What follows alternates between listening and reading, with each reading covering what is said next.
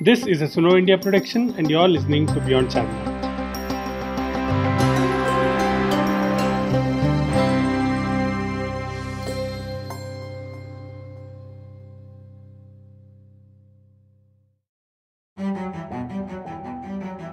So today we have with us Mr. Ratish Nanda, who's a very good friend of mine and who's also the CEO of the Aga Khan Trust for Culture. I decided to talk to him for this episode very specifically because Ratish has been working on the Qutub Shahi tombs, which is basically the royal necropolis where the Golconda kings are buried in Hyderabad. The Qutub Shahi tombs is about roughly half a kilometer or about 1 kilometer away from the tombs. It was historically connected to the Golconda fort because that is where all the kings and queens and everybody else from the Golconda kingdom who are important are buried. The restoration actually has been pretty fantastic and spectacular because if you've been there, if you have seen it about 10 plus years ago, and if you go now, you will see like a major transformation. Most of the credit goes to the Aga Khan Trust for Culture, led by Ratish. And Ratish and his team are people who have also worked on other monuments. For example, if you've been to Delhi, you would have been to the Humayun's tomb and the Nizamuddin Dargah, or the Nizamuddin Basti as they call it. You can definitely see the change that has taken place there. So I wanted to speak to Ratish very specifically, given that Ramappa Temple has been nominated as a World Heritage Site. And I've also, earlier, I remember many years ago, the Charminar and Golconda were also up for nomination, but there were some hurdles and issues. There is no reason for the Qutub Shahi tombs to actually not be nominated as for the World Heritage Site status, because it is quite possibly one of the largest necropolis in the world. It has nearly 80 structures, of which 40 plus are tombs, and there are several other things as well there. There are mosques and other things. The restoration, if you go now, you will see that a lot of the damage has been also undone. Ratish is somebody who's also worked on sites like the Bagh-e-Babur in Afghanistan, in Kabul, which is basically the garden grave of Mr. Babur the first, or founding king of the Mughal Empire. But anyway, Ratish, nice to have you for this episode of Beyond Charminar, which I think honestly I should have brought you on much earlier. So, can you please tell us in your own words how important the Qutub Shahi tombs is, and maybe throughout all of your work, how important is this as a site, as a architect for you? The necropolis of the Qutub Shahis, which is what we call the Qutub Shahi Heritage Park, has now about 100 monuments, which includes a lot of mausoleums, but also since it's considered inappropriate in Orthodox Islam to have tombs, a lot of funerary mosques. These are not congregational mosques, but these are small mosques built next to open graves, and then stepwells and other garden structures. So when we started in 2012, we did an inventory of about 67 monuments that were standing. Now over the last almost decade, by clearance of earth, we've revealed at least another 35-40 monuments. So overall, the Qutub Shahi Heritage Park today has over 100 monuments. 100? Over 100 monuments. Last we spoke, I remember this was a couple of years ago, I was told 80. Yes, so gradually what's happened is, over the years, every year, we found wells, we found archaeological remains, we found mausoleums that were just completely covered with vegetation. We found, and this does not include the numerous graves that you have inside the Qutub Shahi tombs. So what we at the Aga Khan Trust for Culture are committed to doing is to conserve each one of these 100 structures, as well as all the grave platforms that are dotted across the 106 acre site. 106 acres includes Deccan Park. Now, to answer your question about the value, I personally believe that this site is unique in the world. I don't think there is any comparison with any site where the entire dynasty is buried. So at the Qutub Shahi tombs, there were buildings built throughout the 175-year rule of the Qutub Shahi sultans. And not only were the 7 or 8 kings or sultans buried here, but also important people, the Hakims, the commanders, even Premamati, Taramati, the women, Kulsum Begum, Hayat Bakshi Begum, and numerous uninscribed, unknown tombs and structures, aqueducts, landscape features. It's an incredible site that has absolutely no comparison with any other necropolis anywhere in the world. And for us, it's a real privilege, a real honor for us at the Aga Khan Trust for Culture to be working with the Department of Heritage, with several of our donor partners, the Tata Trust, the US Ambassadors Fund for Cultural Preservation, the German Consulate, to restore this complex to a state that it should be in, and restore in turn the pride of Hyderabad. In terms of World Heritage status, this is absolutely deserving of World Heritage status. And what is important to understand with respect to World Heritage status is, it is also today only one nomination is allowed per country. So it is in our country's best interest not to be selfish and nominate a single site, but to see it as part of a larger ensemble. And towards this objective, we had prepared a nomination dossier for the Qutub Shahi tombs as part of the Deccan Sultanate's building, including the fortresses, tombs and other structures across Gulbarga, Bidar, Bijapur, Golconda, and of course the tombs. When you say across the Deccan, this question. So you prepared a dossier for monuments. Let me just, if I'm not wrong, what I heard, it said across Bijapur, was it Gulbarga and Bidar also? Yes.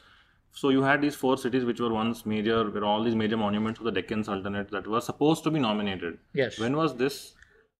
I think it was, the nomination dossier was submitted about 2-3 years ago. The government of Telangana and the government of Karnataka need to push this through, convince the Archaeological Survey of India and the Government of India to put it up to UNESCO hopefully next year, after the celebration of Ramappa and Dholavira this year. But and together what will mean is at least 13 different sites will be put on the World Heritage list in one go, rather than wait 13 years for these individual sites. And that is the right way professionally to approach nomination of World Heritage sites in a country like India. The other part I actually wanted to put across, especially to see, I've done a lot of heritage walks over the last 4 years, and we have had, I think I've taken at least 2,000 people maybe to the tombs, and they see the tiles and the tile work and the design work. People have, by the way, gone to Delhi, seen Humayun's tomb, and then they're like, oh wow, the same guys, great work. That's what they say. I was wanting to ask you, what kind of historical damage are we talking about to the tombs? I'm not necessarily talking about cement and concrete use. I'm also talking about over a period of time, like we've seen tiles go away and things like that, right? So what does a monument need, first, to last and to be repaired? Second, what does a monument need to be called a World Heritage Site? Two very different questions. So in any conservation effort that anyone should undertake, the first question should be, what is the significance of the site, and what is it that we are wanting to restore, conserve, ensure that is not lost. And in the case of the Qutub Shahi tombs, each one of these buildings is incredible. I still can't get over the fact that there are 4 monuments in this complex that reach a height of about 40 meters, which is comparable to the Humayun's tomb. But not 1, not 2, but 4 monuments. The tomb of Abdullah Qutub Shah, the Muhammad Qutub Shah, Muhammad Quli Qutub Shah, and Hayat Bakshi Begum. All 4 are over 40. So it's a profusion of domes. So as a necropolis, as an ensemble of 16th, 17th century buildings, this complex is unbeatable. So that is the most significant part. Now, what has happened here all over the world, what has happened is in the 20th century, all over the world, inappropriate modern materials have been used, such as cement and so on, to address monuments, leading thereby to further catalyzing deterioration. So one of the things we've been doing at the Qutub Shahi tombs consistently is removing 20th century layers of cement. We've been restoring missing stucco work. A lot of it which had been lost, some of it like at the Sultan Quli Qutub Shah's tomb, covered with layers of 20th century cement. We were very blessed to be able to find archival photographs from the 1800s, on the basis of which we could uncover some of this material, and fortunately enough had survived under cement layers to be able to restore the rest. But another thing that people don't understand is that in a complex such as the Qutub Shahi tombs, what is very important is the setting of the monuments, the landscaping, the trees, the vegetation, all of that, the underlying archaeology. So through the last 7-8 years that we've done, we have been consistently doing a landscape restoration, improving the immediate setting. We are creating ecological buffer zones both on the north and south of the site, with thousands of native trees being planted, to both as a visual barrier between what's happening around and also to give a buffer to the core archaeological zone. We've revealed archaeological remains and conserved these to be able to allow visitors in perpetuity to enjoy these. But in the process, we've also significantly altered the understanding of the Qutub Shahis and what they built. For example, when I first started here, Yunus, you won't believe it, everybody said, no, the Qutub Shahis are not the Mughals. They did not build Qutub enclosed garden tombs. Yet at Sultan Quli Qutub Shah's tomb, we found remains of a garden enclosure, even though that remains was 9 feet below ground, but we were very fortunate. So we've rebuilt, reconstructed an arcade that allows people to understand that these buildings, Ibrahim Quli Qutub Shah, Muhammad Quli Qutub Shah, and then finally Muhammad Qutub Shah and Hayat Bakshi Begum, all 4 of them were sitting in their own enclosed garden tombs, garden enclosures, and all of that landscape is also being restored. We're taking a lot of care to preserve any underlying archaeology, the aqueducts, the terracotta pipes, and also documenting these in the process. So that's what is critical at a site like this. It's not only the conservation of the 100 plus buildings, but it's the landscaping of the 100 plus acres. It's the archaeological remains, and it's creating visitor facilities, including an interpretation center to educate the public about the site, to parking facilities and proper access to the site, which has been lost in the 1990s when the Deccan Park was built. So undoing a lot of the 20th century inappropriate alterations that happened here.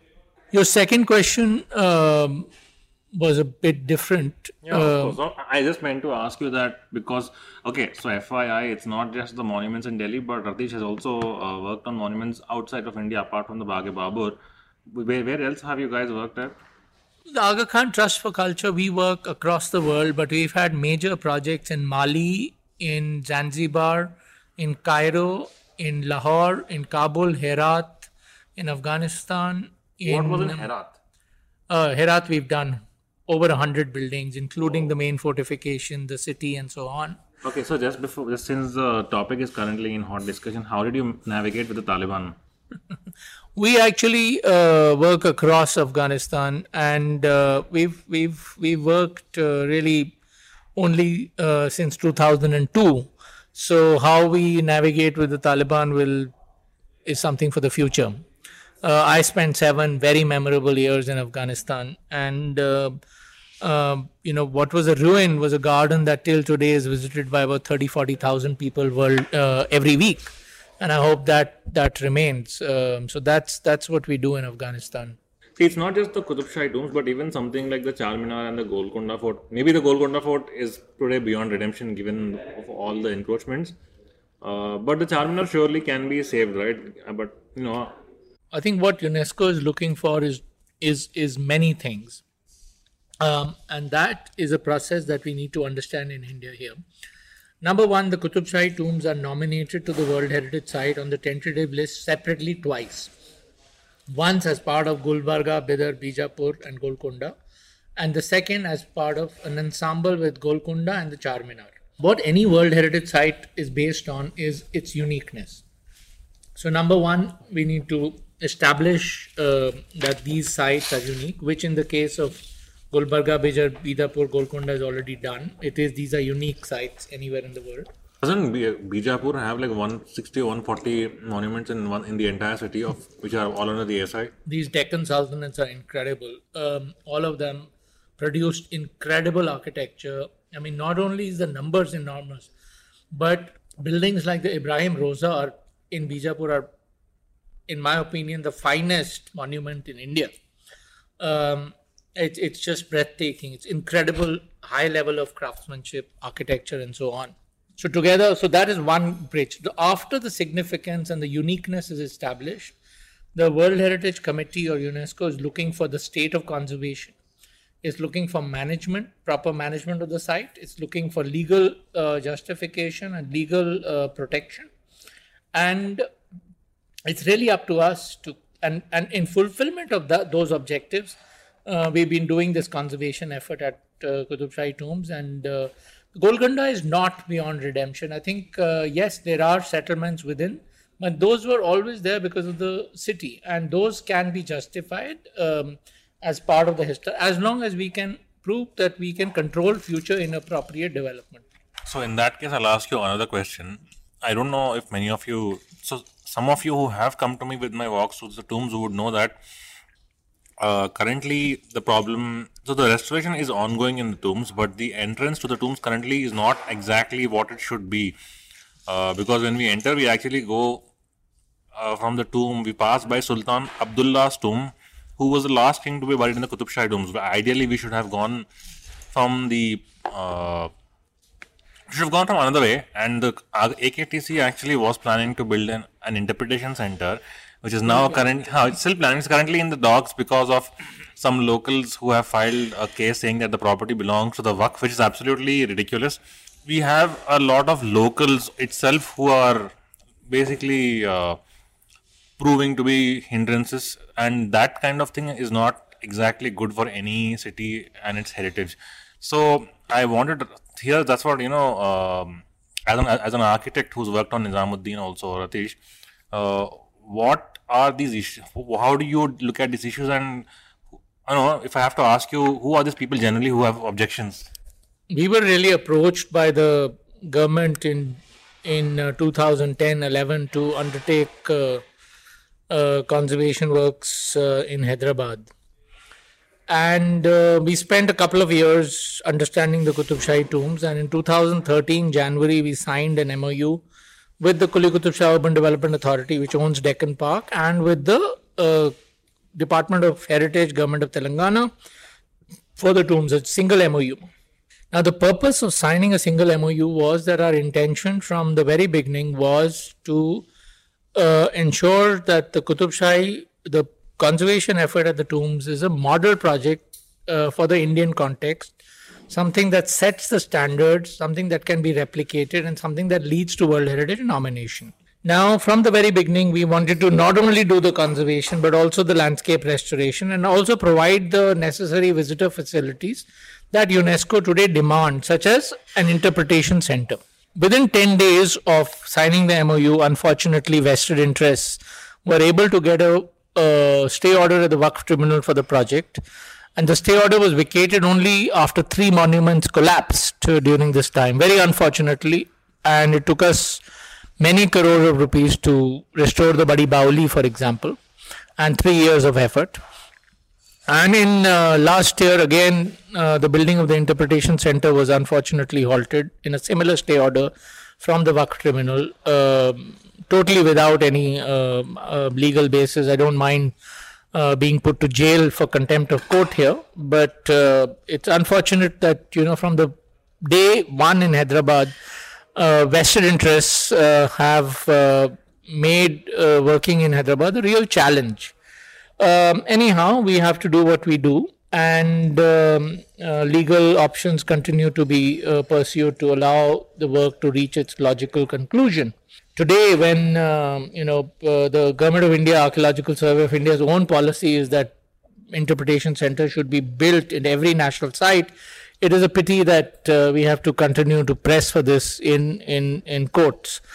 If built, the interpretation center will have a permanent exhibition which will showcase the glory of the Qutub Shahis, explain who the Qutub Shahis were, explain Golconda, hopefully with conjectural restorations of what these sites looked like, explain how the tombs built upon, explain the poetry, the Sufism, the pluralism of the Qutub Shahis, and so on. So and as such, ensure that people who visit the site visit it via the interpretation center and visit it with a degree of respect for the site. Today, unfortunately, the site is used by most locals as a picnic spot to run around without understanding the incredible value of the site.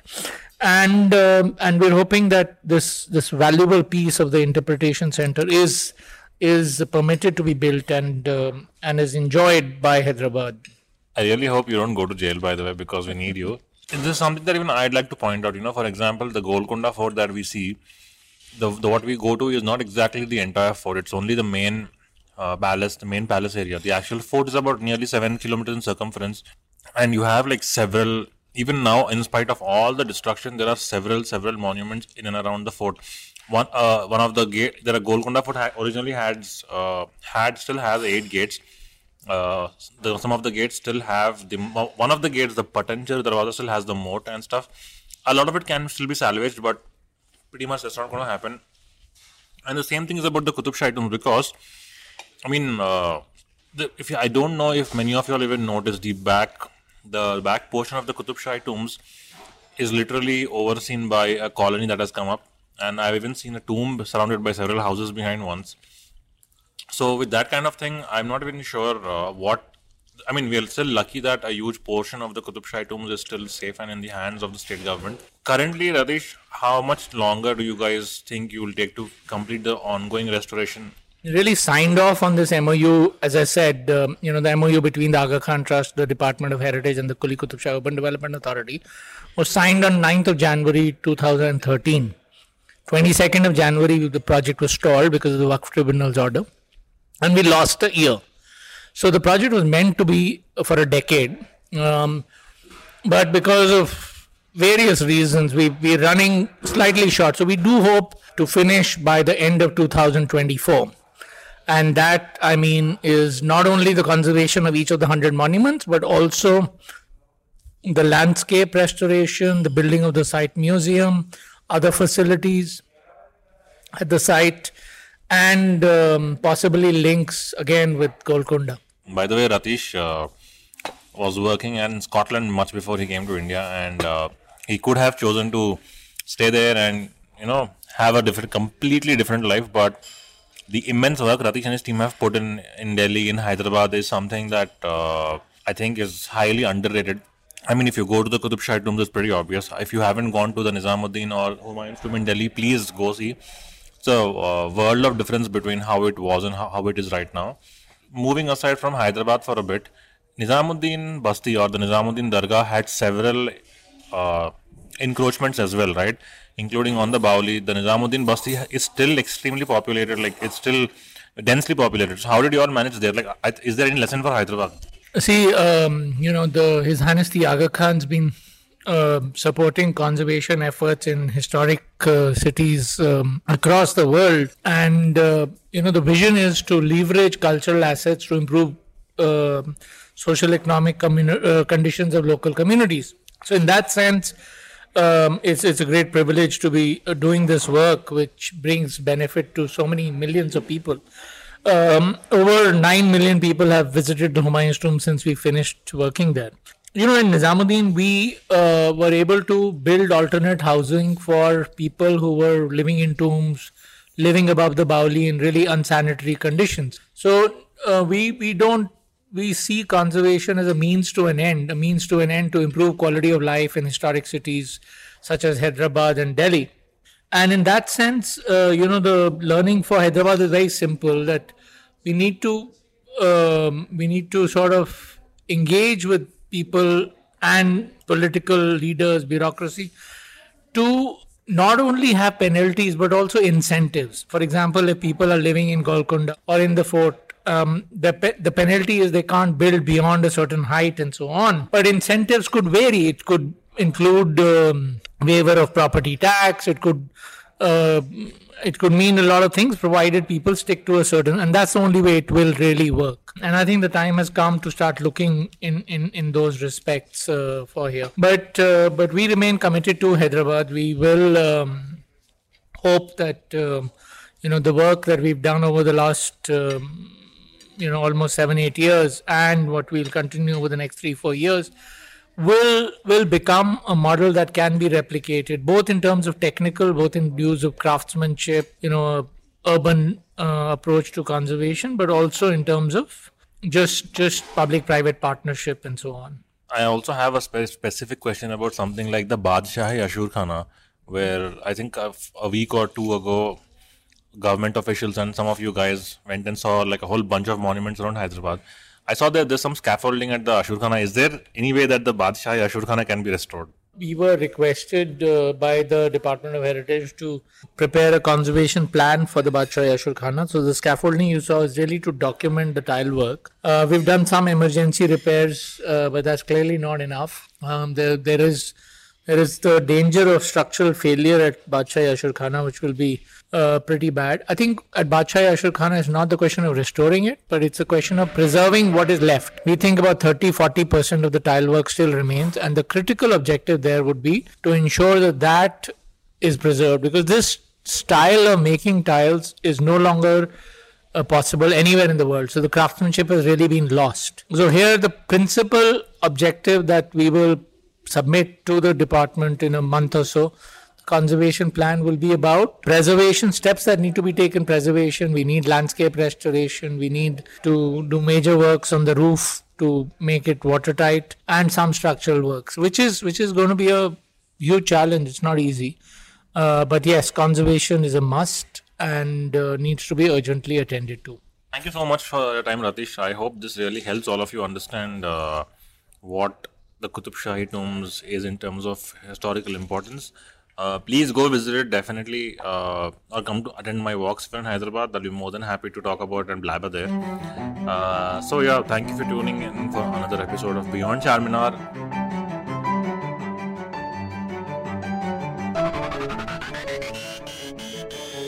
Thank you for listening to this episode of Beyond Charminar. You can listen to more episodes on our website sunoindia.in or on any other podcast platform of your choice.